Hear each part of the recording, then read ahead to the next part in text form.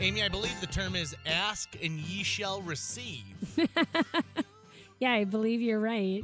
Every now and then we get a guest who actually does follow up with us and says, listen, you want to know what happened at this event? You want to know what happened at this public forum? Well, I'll tell you, and luckily we have that right now. Community Relations Director for the Fargo Park District, Carolyn Boutain, is with us. Carolyn, you guys had your second of the public input meetings for what's going to happen up at Yunker Farm. And my understanding was you had a lot of people who came out with some really great ideas and concepts. Yes, we did. Thank you. We had kind of Tuesday night wasn't the greatest night, but we had 50 people who physically came and had a great conversation for a couple hours about the plans that we had proposed and what they liked and what they didn't like. Oh, that's fantastic. I think the Fargo Park District can be commended for doing a wonderful job on hosting events for public input. We saw it with Island Park. We saw it with the master plan for Lindenwood. You clearly want the public's input on what's going to happen to these public spaces. Absolutely. We want the neighborhood, the North Fargo neighborhood. We want all of the metro area to weigh in because we want them all to enjoy the park. Green space is so important. Okay, so tell us what happened on Tuesday.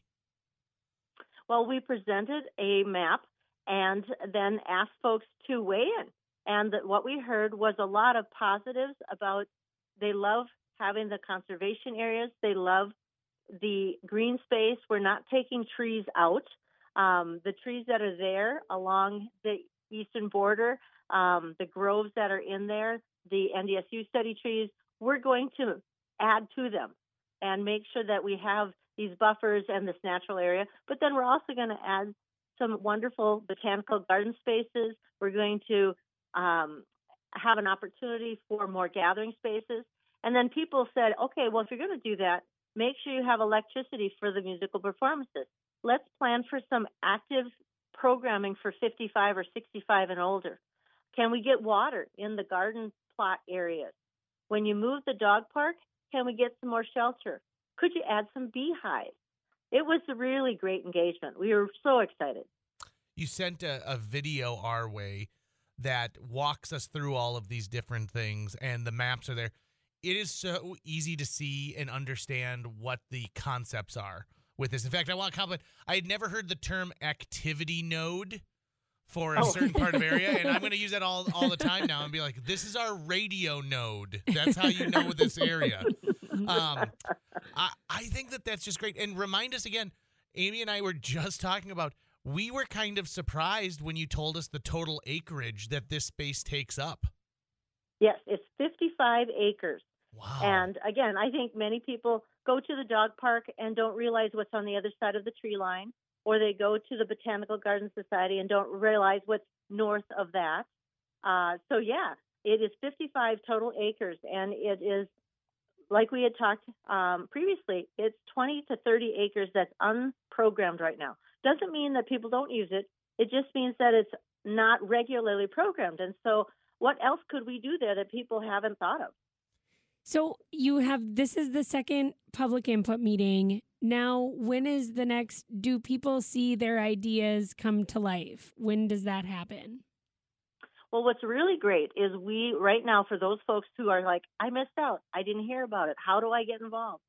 We have a survey up until March 10th, and we are really encouraging folks to weigh in, watch the video, look at the map, and give us their input on the different things we're proposing. And then we're going to give all that information to our consultants and ask them to put some final touches then on what we have heard at the public input meetings as well as the surveys.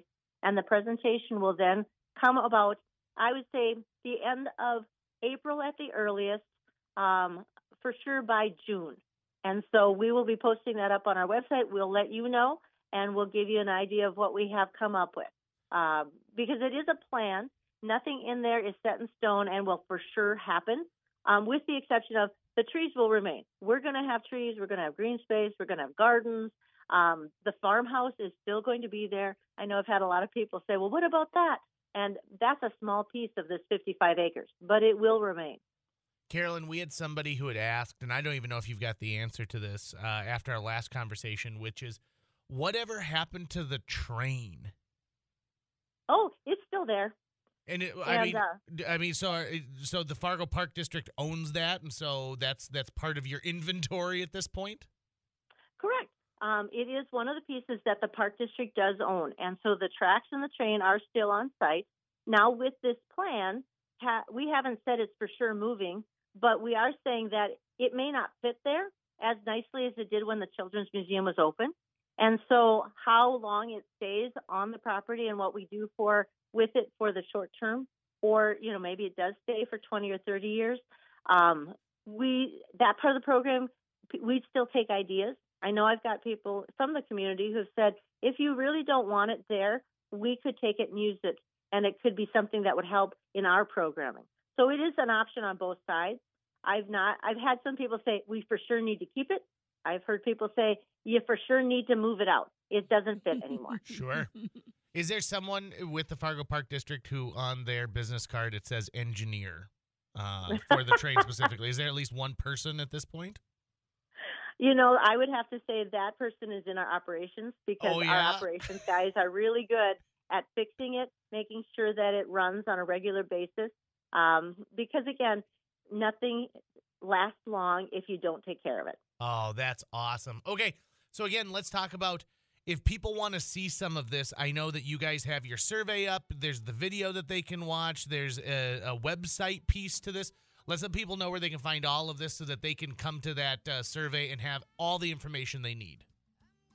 We would love for them to go to fargoparks.com, and then on the homepage, the banner, there's a banner that says Yonker Farm Park. Click on that, and it'll take you to the page with all the information. Oh, awesome. Carolyn, thank you so much. And listen, let us know what happens after you get the survey back, too, would you? Well, now that you made me feel so good, I will definitely call you back and let you know, because I'm going to be so excited to say, look what we did. I love it. Well, and it's so fun. It's so fun for the public to be updated and to know what's going on. Now, next time you drive by Yonker Farm, you'll say, oh, yeah, I know what's going on there. I know that we're in talks about how to make this bigger, better, and more usable. Do you know there's 55 acres back there? I'm going to get out of my car and I'm going to walk through it. Yeah. I love that.